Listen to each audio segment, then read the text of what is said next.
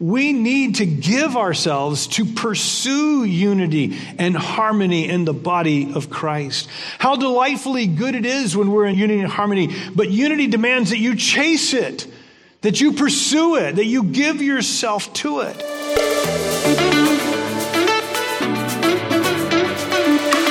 Hi, my name is Michael Tuck, and I'm the Associate Pastor here at Bacon's Castle Baptist Church. We are a local church in Surrey, Virginia, dedicated to making disciples of Jesus Christ. This is the weekly podcast that we put out for our local church family and the church as a whole. We hope you enjoyed this week's podcast. Next week, we're going to return and finish our study of Mark's biography of Jesus, or at least we're going to start back into that and hopefully finish it by the end of the year. But today it's Psalm 133, and I do hope that this morning when you leave here, you're going to be encouraged, and you're going to be encouraged to pursue being a part of our community. Although I see we have some guests here this morning, and I don't want to just limit it to our community. I want to say I hope you'll be encouraged to pursue community in some body of Christ if you're not already a part of a body somewhere. It's a short psalm. I'm going to read it in its fullness. Here we go. It says, "How delightfully good when brothers live together in harmony. It is like fine oil on the head, running down on the beard, running down Aaron's beard onto his robes. It is like the dew of Hermon falling on the mountains of Zion. For there the Lord has appointed the blessing, life forevermore." Now this is one of the Psalms of Ascent. That's what they're called, the Psalms of Ascent. I'm not sure the numbers, like 120-something through 130-something maybe, or 140-something. But these are Psalms that the Jews would sing when they would go to Jerusalem during Passover or one of the other festivals. As they're ascending the mountain to Jerusalem, they would sing these Psalms of Ascent. Much like we talked about last week, the Hallel Psalms and how they would sing those Psalms on Passover. These are Psalms they sung on their way to Jerusalem. I remember 30 years or more of March for Life marches in Washington, D.C. I don't know that I went to all 36 since I've been here, but I've went to most of those. And there would be many marches where someone would start singing. And they would just start singing a song, and the rest of us would know that song. Now, I'll be honest with you, most of the times they were chants, right? I'm pro-life, how about you? You know, that kind of thing. But every once in a while, somebody would sing. And when they would sing, the rest of us would know the song. And you'd have this sea of people marching up to the Capitol, all singing. And usually there would be a praise song that we were singing. I think that's the picture that we get of the Psalms of Ascent. As they were marching to Jerusalem, they would all be singing. They would all know these Psalms, and they would all be singing. David wrote this particular psalm and others. Maybe David was inspired by what he saw as he looked out of his window there in his castle or his house. What do you call a big house that a king lives in? Palace. Thank you, palace. Yeah, palace. He's looking out his palace window, and he's watching this throng of people, and he's inspired. And maybe he wrote this song out of that inspiration. Now, at first, I focused on the harmony part of that psalm, and I'm going to come back to it, and that's going to be the main part of this talk this morning. But I thought of something as I was working on this. I actually had written everything down, and I came and reinserted this because there's something I want to talk about before we talk about the harmony part of this psalm, and that is that this psalm presupposes something that is foundational. And here's what it presupposes. It presupposes a commitment for brothers and sisters to be a family. It presupposes that the Jews that were ascending to Jerusalem were a group of people who would do life together. It presupposes a dedication to community. Now, let's be honest. I'm not really sure we have that we presuppose that anymore. That everyone should have a commitment to community. Alexis Tocqueville, is that how you say his name? Tocqueville, the guy who came over here and examined America in the 1800s, and he said what made America exceptional. One of the things that he said was that America was built on communities that were structured from the bottom up. Most of us in America, most of us Americans would probably agree that we've lost that or we're losing that. Networks and social media relationships are rapidly replacing personal small group communities. But we're not here as Americans this morning. We're here as followers of Jesus. And I think it's safe to say that even within the body of Christ, we are losing this dedication, this commitment to community, to live together as a family, to do life together. People are trading community in for the convenience and for the individualism of live stream. I mean, live stream's great, and it really is. When you're sick or you can't be here or you're traveling, I tell you, there's a connection via live stream of being here, but people are trading in live stream for community. But before we blame live stream on, this is how it's been, I think, for a long, long time. The big churches in America, people like big churches. You know why they like big churches? They like big churches because they can go and sit in the back and hide and get up and leave, and nobody is asking any more of them. They're just here for the experience of the meeting. We've created in the church this consumer mentality rather than a loyal commitment to community and doing life together. We're consuming, and that's why, if we have a better product for you to consume, then you're more likely to come here than somewhere else where the product's not quite as good as far as consuming, as opposed to having this sort of commitment to do life together. In many evangelical circles, I want you to know, I don't think this is true, but in many evangelical circles, if you attend a church once a month, if you come on a Sunday and are in the group once a month, then you're considered to be a very faithful church member. I don't mean to disparage anyone, but I don't think that's what God has in mind when he talks about being involved in community. I think he speaks of us as a family in his scripture as brothers and sisters because this is super important to him. The early believers, listen to this, and I know you know this, but the early believers were so focused on community, they met from house to house. Doesn't it say daily? Now, it says daily, I'm pretty sure, and I'm not advocating for that specific pattern. I'm not saying that we need to emulate that. I'm really not. I think part of their daily commitment to meeting together had a lot to do with they were just absolutely sure any day Jesus was going to return. I think there was a lot of excitement. There was a lot of expectation in that day. We've got 2,000 years of waiting, and so we're not quite as convinced that today's going to be the day, right, as they might have been back then. But their commitment was to doing life together with others who followed Jesus. And I think this psalm, and David specifically, presupposes, as he's going to talk about what he's going to talk about, he presupposes there's a commitment to community. And and this commitment to community itself is a good thing. So before I go any further, I'd like to ask you about your commitment to Christian community. And maybe specifically, since most of us, this is our community, I'd like to ask you about your commitment to this Christian community.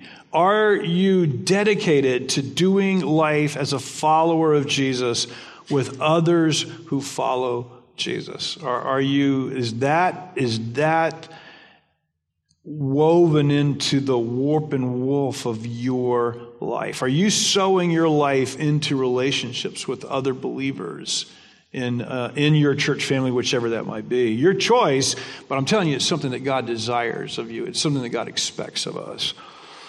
So, presupposing that we're doing life in community, the psalmist speaks of unity or harmony in that community. And David's going to make 4 statements about harmony in community. And I'd like you to note them with me. Here's the first one. Unity in community. Yeah, they're going to rhyme like that, okay? Unity in community is a good thing. Here's what the text says. How delightfully good when brothers live together in harmony. And I just got to tell you, I think it's good when brothers live together.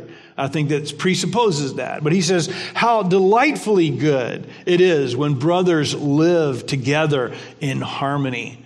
You know, in this text, the CSB doesn't, I need to go back, I didn't really do this, but in the original text, there is the word behold. In fact, some of your translations, if you're not using the CSB, it says behold how good it is for brothers to dwell. And maybe that behold is found in the delightful, I'm not really sure. But that behold idea is, look at this.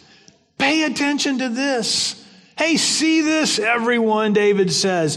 It is so good for brothers and sisters to live together in harmony. Charles Spurgeon said of this verse, behold, it is a wonder seldom seen. Therefore, behold it. It may be seen, for it is the characteristic of real saints. Therefore, fail not to inspect it. It is well worth admiration. Pause and gaze upon it. It will charm you into imitation. Therefore, note it well.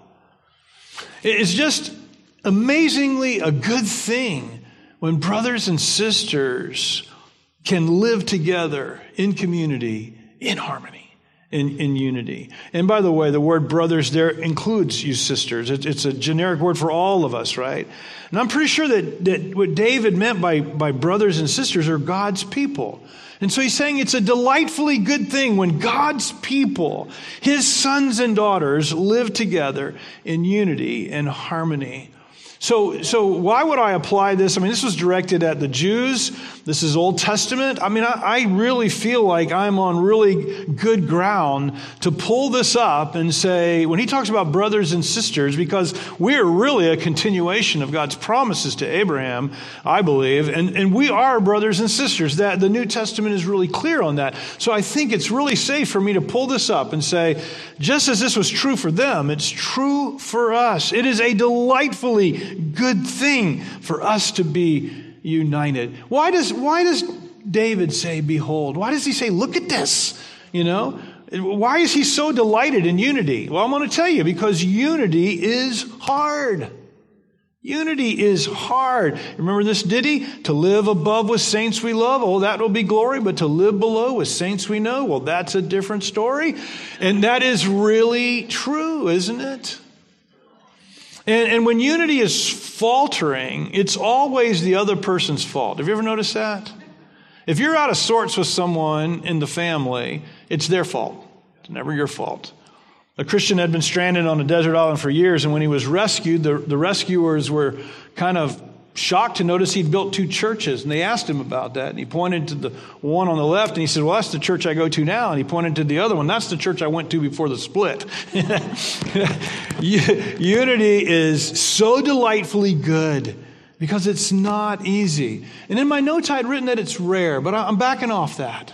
I'm not going to say it's rare, but I'm going to say this, it's hard, and that's why David says it is so awesome when you see unity. Number 2, unity and community is a sacred thing. Now let me explain why I'm saying that. David uses 2 similes in this very short psalm. And the first one is the anointing oil on the head of Aaron. So I believe he's saying living in harmony is like, and here's the simile, like fine oil on the head running down the beard, running down Aaron's beard onto his robes. And so what David is alluding to is Exodus 30.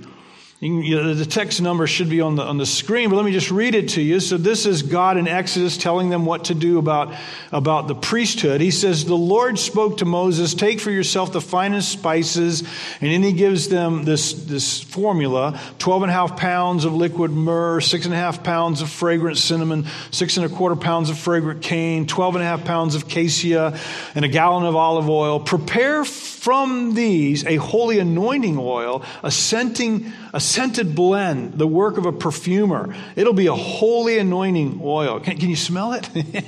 Can you smell it in the room? Anoint lots of temple things. Anoint Aaron as his son and his sons and consecrate them to serve me as priests. Tell the Israelites, this will be my holy anointing oil throughout your generations. And then he says this, it must not be used on ordinary anointing on a person's body. And you must not make anything like this formula. It is holy. It must be holy to you. If you use it in an unauthorized way, you're going to be cut off from your people. So David could be saying, unity and harmony is like this. It smells so sweet. It smells so wonderful, like this perfume, this anointing oil. And I think probably some commentators thought that, but I don't think that's what he's talking about. I think he's talking about the oil as setting Aaron apart. The unity and harmony sets us apart in the same way that the anointing oil set Aaron apart. And he was special. He was anointed. He was declared to be holy and sacred. Remember, that's what holy and sacred mean. They mean set apart. The oil set Aaron apart. They weren't to use it on anything else. They were punished if they did. I think he's saying unity sets us apart from common life. Unity sets us apart from what we see in most of life. The normal among people, maybe unfortunately, even the norm among us people is, when I say us people, I mean God's people, is to divide ourselves into tribes and to stake our claims on what we think this ought to be or what we think that ought to be or how we ought to do this. And division, if we're not careful, just becomes the norm. It can become the norm for us. And what I think he's saying to us is, no, unity sets you apart. It makes you a sweet-smelling aroma, yes, but it's anointing you. It's setting you apart from the common world. And I think this is why unity among believers has always been so important to me as a young Christian, and just as much today. It is a driving principle in my life. It is a guiding conviction in my heart for the last 40 years. I see our unity as a matter of holiness. It's what sets us apart from the rest of the world, but we continue to divide over so much. We divide over race. We divide over race. In fact, I'm scanning our congregation. Okay, we're not totally one race in this room, right? But the church is divided over race. You go down to Mount Nebo, and they're pretty much going to be one race. Lebanon's going to be one race. And I mean, we can make excuses and reasons for that. And I shouldn't say excuses. That's pejorative. We can find reasons that maybe would be amoral reasons for why we are divided about these things. But unity sets us apart. It's like the anointing oil on Aaron's head that set him apart. And so we need to, as a church family, we need to be united because it's what sets us apart from the world. And I think people outside these walls that don't know Jesus, if they see us bickering and fighting and separating and whatever, then there's nothing there for them. There's nothing there they want. But if they see unity and harmony among us, then they're going to take note of that. Number 3, unity and community is a refreshing thing. The next simile is about the dew on Mount Hermon, verse 3. It's like the dew of Hermon falling on the mountains of Zion. This one seems easier to me to understand than the oil one. I guess the oil one could have several things you're trying to say, but the Mount Hermon one seems to be pretty clear. Mount Hermon is one of the tallest mountains there in Zion, one of the tallest mountains in Israel, and it's famed because it's arid all around it, but it's so tall, the dews are so heavy that the top of the mountain is lush with green. It's lush with vegetation. So I think what he's saying is that in the same way the dews of Hermon refresh that mountain in the midst of an arid country or arid land, he says unity is refreshing like that. You know, when we're in the midst of an arid, dry, divisiveness or sin, unity and harmony amongst God's people is like a glass of cold water. It's like something that just refreshes our soul all the way down. Have you ever been involved in a group where tension and disunity have come about? Ever been involved in a group like that? I think probably maybe most of us have, because I just got through saying that that's probably the norm, not the holiness is to be set apart and different than that. I think probably most of us have. And I want to tell you, when you just feel the stress of disunity in the air. You feel it. You feel it. Years ago, I was thinking about this morning. I think we've had as a church family in the last 36 years, I think we've had maybe 3 times where our unity was definitely troubled, and it was rough. But I remember the very first one was the worst. And the stress for myself, I was a young man back then, and the stress for myself was so difficult. I remember breaking down and just crying and weeping at times because the stress was so great. But then we had a breakthrough. It was like, we had a breakthrough. And the following Sunday, I remember waves of refreshing swept across our meeting that Sunday morning. And where I had dreaded Sunday mornings because of the stress of division among us, after that next Sunday, I don't even know how to describe to you the waves of refreshing that came from our unity. I was thinking about the song, There Shall Be Showers of Blessing, right? It has this line, there shall be showers of blessing. This is the promise of love. There shall be seasons refreshing sent from the Savior above. Seasons of refreshing, I think, are those times when we're walking in the unity of Christ. So, we've seen that our unity is sweet, precious, a really good thing. We've seen that it sets us apart, marks us, I think, as God's people. We've seen that unity refreshes us and lifts us up. The fourth thing is unity and community is where the blessing of life is found. That's how he ends the psalm. For there the Lord has appointed the blessing, life forevermore. So where is the there? Where's the there? There's where you find the blessing. Where's the there? Is it Mount Hermon? That's the last antecedent. Is that how you say it? That's the last antecedent for this, right? So is it Mount Hermon? Lots of commentators think it is, that David's saying, here's where you find the blessing of the Lord in Israel on the mountains of God. I don't think that's what David's talking about. David's subject has been unity and harmony. I think he's saying, here's where you find the blessing of God. You find it in unity. You find it in harmony. There's where you find the blessing. And what is the blessing? He says it's life evermore. And I'm not saying that unity is the reason why God gives us life. What I'm saying is that when we have sweet, precious, good unity and harmony, there's where we're going to find the gift of God, which is life with Him forever, by His gift, by His Spirit, by the work of His Spirit. One of the things that I kept reading amongst the commentators was that this psalm speaks of God giving us unity. God pours out the oil. God brings the dew down. So therefore, unity is this gift of God that He pours out on us. And so we need to pray for unity. And I don't know that everyone meant that way, but I read this quite a bit. This was how lots of people understood this psalm, that God's describing the gift when He gives it to us. But it kept sounding like to me, and again, I'm not saying they were all saying this, but it kept sounding like they were saying that Jesus passively pours out unity on us as a gift. Unity and harmony are His gifts. And the problem with that, from my perspective, is that that's not what I read in my Bible. What my Bible seems to say to me, what I seem to hear God saying as I read my Bible is this: pursue unity, press for unity, give yourself to unity. In other words, don't misunderstand. I am not trying to remove God from this equation at all. I'm not trying to say that God has nothing to do with our unity. He does. He gives us His Holy Spirit when He saves us. His Holy Spirit gives us fruits. He works in our life that produce unity. In fact, in just a moment, we'll read a verse that it says, give yourself to preserve or maintain the unity of the Spirit. So God gives us unity as we follow Him.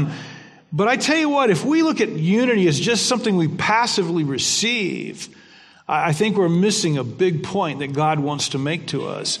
And that point that I think God wants to make to us is that we need to give ourselves to pursue unity and harmony in the body of Christ. How delightfully good it is when we're in unity and harmony. But unity demands that you chase it, that you pursue it, that you give yourself to it. Let me see if I can prove it. John 13:35. By this, everyone will know that you are my disciples if you love one another, right? It's like there's a conditional statement there. If you love me, then people will know you belong to me. If you love me, if you love one another, if you love one another, then people are going to know that you have unity and they're going to know me. Because that's where life is, by the way. 2 Corinthians 13:11. Finally, brothers and sisters, rejoice. Strive for full restoration. Encourage one another. Be of one mind. Live in peace. And the God of love and peace will be with you. You notice it doesn't say the God of love and peace will be with you, therefore you'll be one mind and live in peace. It's the other way around. Romans 12:16. Live in harmony with one another. Do not be proud, but be willing to associate with people of low position. Do not be conceited. Philippians 2:1, therefore, if there be any encouragement from being united with Jesus, if any comfort from his love, if any common sharing in the Spirit, if any tenderness and compassion, then make my joy complete by being like-minded, having the same love, being one in spirit and one in mind. Do nothing out of selfish ambition or vain conceit. Rather, in humility, value others above yourself, not looking to your own interests, but each of you to the interest of others.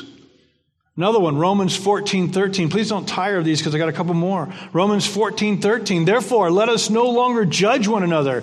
Instead, decide never to put a stumbling block or a pitfall in the way of your brother or sister.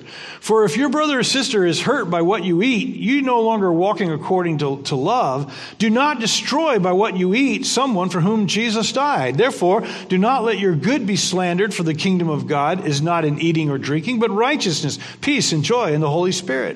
Whoever serves Christ in this way is acceptable to God and receives human approval. So then let us pursue what promotes peace and what builds up one another. Do not tear down God's work because of food. Everything is clean, but it is wrong to make someone fall by what he eats. Philippians 1:27.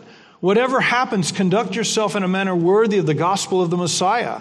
Then, whether I come and see you or only hear about you in my absence, I will know that you stand firm in one spirit. Here it is again, striving together as one for the faith of the gospel. Now just one more.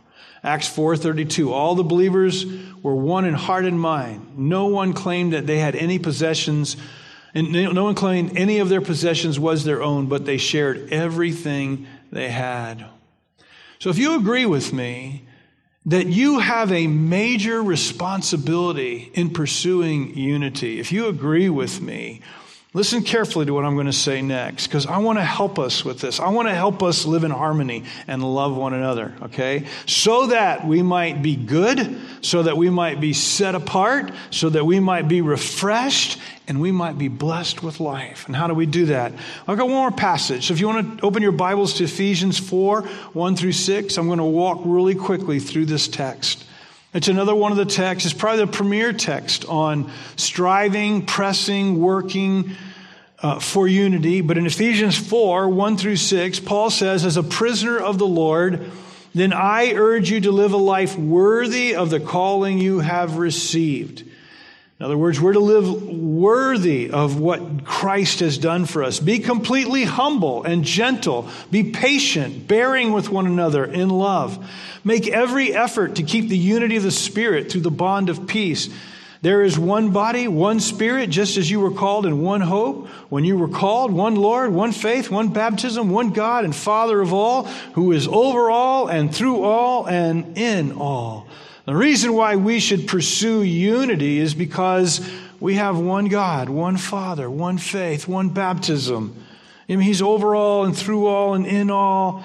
He's the reason why we should pursue unity. Now notice the characteristics. I think there's like 5 of them, and I added a 6th one. First one was humility. And humility is not thinking of yourself as better than others. It's the opposite of pride. It's assuming that everything and everyone exists for your joy and satisfaction. That's what pride is. Humility would be the other way around. We're all on equal footing here. There's no greats among us. If there is a great among us, who would be the greatest among us? Answer me. The servant of all, right? So there's no greats among us. If your focus is yourself, then you're proud. And pride destroys unity like nothing else. Be like Jesus. Though he was God, he emptied himself. He emptied himself. The second thing that Paul says, he says, be completely humble and be completely gentle. And gentleness has to do with considering others, forfeiting your rights. The natural sinful tendency is, I want my rights. I want my way. I want my stuff, right? That's not what we're to do in this body. That's not what we're to do in this family. We are to forfeit our rights, our preferences for others, okay? Professing Christians are often rude and harsh, the antithesis of gentleness. We're harsh and rude with those who are different than us or people who disagree with us. And some ridicule others who disagree with him. But remember Jesus' own heart towards sinners. It says he was gentle and lowly of heart. And then Paul says to us like this. This is things he says to us. He says, if you're restoring the repentant sinner in Galatians 6:1, you know how you're supposed to do it? With gentleness. If you're a pastor or a leader and you are seeking to correct someone, maybe someone who's not a believer, or maybe someone who is a believer, how are you to do it? 2 Timothy 2:25, with gentleness. With gentleness. Imagine how many conflicts in any organization or any group of people. Imagine how fewer conflicts there would be if we always responded with gentleness. So many less. By our gentleness, we know that we are filled with the Spirit because gentleness is a fruit of the Spirit. The third thing Paul says is be patient with one another. He said, be completely humble and gentle. And these are how to deal with one another in community. Be patient, he says. And patience has to do with my bearing up your shortcomings and your faults, your weaknesses and failures. I need to be patient with your fallings and your failings. But you need to be patient with mine as well. We need to be patient with each other. Paul spoke of God's patience with himself in 1 Timothy 1:16. I can't speak for you, but I tell you what, God has been patient with me. God has been patient with me for the last 63 years of my life. He's been patient with me. And I have a feeling that he's been pretty patient with you too. And the truth is, if he can be patient with you and he can be patient with me, then why can't we be patient with each other? We should be patient with each other. If the Spirit of Christ dwells within us, he fills us so that we have patience. Galatians 5 and the fruit of the Spirit. Now here's where I've added one that's not in the Ephesians passage. I'm adding the character quality of forgiveness here. I'm calling patience 3A, I'm calling forgiveness 3B. And I'm going to sneak it in there even though it's not in Ephesians. And the reason why I'm sneaking it in there is because I think you can't really have patience with others without also having a spirit of forgiveness as well. I think patience and forgiveness are kind of like maybe two sides to the same coin. And see if you don't agree with what I'm saying in light of what Paul says to the Colossians, which was a prison epistle that he wrote about the same time as he wrote the Ephesian letter. He says in Colossians 3:12, he says, therefore, as God's chosen ones, holy and dearly loved, put on compassion, kindness, humility, gentleness, and patience. The same things we just looked at, right? But then he says this, bearing with one another. That's the patience part. Bearing with one another and forgiving one another if anyone has a grievance against another. Just as the Lord has forgiven you, so you also are to forgive. Above all, put on love, which is the perfect bond of unity. So Paul, in this passage anyway, links patience and forgiveness. He says, and patience, bearing with one another and forgiving one another, whatever grievance against one another. The key to being patient is often forgiveness. If someone hurts you, especially if they sneak up on you and you don't know it, it hurts. It hurts a lot, right? And patience, and if they keep hurting you over and over and over again, then patience becomes harder. And the way that you have patience in those situations, you kind of need a reset. You need a hard reset. And you know what a hard reset is? It's forgiveness. Forgiveness takes you back to ground zero. So when you're willing to forgive and let go, then you're back at ground zero again. And you can start being patient again. You can start demonstrating that patience. Fight for unity and fight for it with forgiveness. Number 4, love. Back to the Ephesians text, bearing with one another in love. Love isn't a feeling or emotion, although we all get it. Love, romantic love, and all that. We know the power of romantic love. But that's when the Bible talks about love, it does mention those things, but not, when you read love in your New Testament all the time, it's not really talking about the romantic love. It's not talking about a feeling or emotion. It's talking about sacrificially preferring others as more important than yourself. That's what it is. God both defined it and described it for us in Romans 5:8, I think. But God demonstrates his own love towards us, and that while we were still sinners, Christ died for us. So it's defined as the initiator, and it's displayed in sacrifice. So love really is at the root of everything we do to pursue unity. You hearing me, everyone? Love is really at the root of that. And I don't know, did you catch the Colossians passage? And I get it. Those letters were written about the same time. But in verse 14 of the Colossians, he says, above all, put on love, which is the perfect bond of unity. You know how we're going to have really perfect unity as a church family or harmony? It's going to be when we're willing to love one another sacrificially. By our love for our brothers and sisters in Christ, we show that we belong to Jesus, and we show that we are born again. If the Spirit of Christ dwells within us, we will be loving as part of the fruit of the Spirit. And then finally, number 5, commitment, zeal, sacrifice. I didn't know what word to use there, but this is the idea I was telling you about, that I think David or God would say to us, unity. And again, I don't want to take away from God helping us or giving us his Spirit or working in our lives towards unity. I'm not trying to say this is apart from God, but I'm trying to tell you it's not just we just passively sit by and unity comes. No, we need to pursue, and so we need to have a commitment to unity, a zeal for unity. So verse 3, make every effort to keep the unity of the Spirit through the bond of peace. It almost seems to say, hey, unity from the outset, when we begin to follow Jesus, unity is going to be what we're going to have, right? So we need to make every effort to maintain that, to keep that unity. This isn't a laissez-faire commitment either. In my mind, this is an all-out thing. You have to totally be in on it. Notice that if we're filled with the Holy Spirit, the natural outcome is unity, harmony. And we've got to maintain this. So maybe I could have simply said to you, and taking less time, walk by the Spirit, and you will have unity. Walk by the Spirit. By the way, the fruit of the Spirit is gentleness, patience, forgiveness. It's all these things that we've been talking about. So here's a question to ask yourself.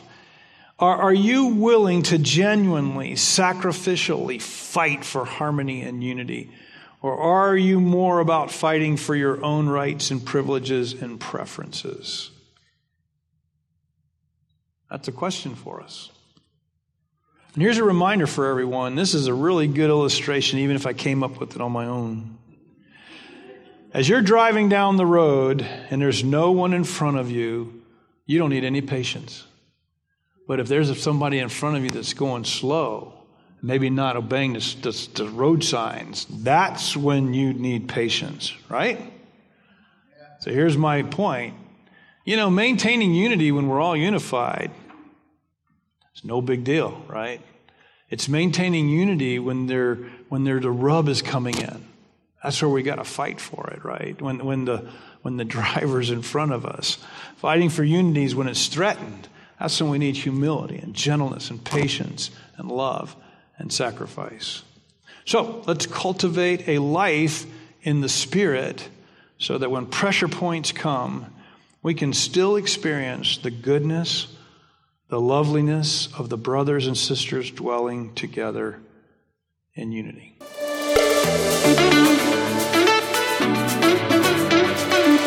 Thank you so much for listening this week. If you have any questions, you can email them to pastorjimmy@baconscastle.com. Also, check us out on YouTube and Facebook to get to know us and see what God is doing here in Surrey. Be blessed.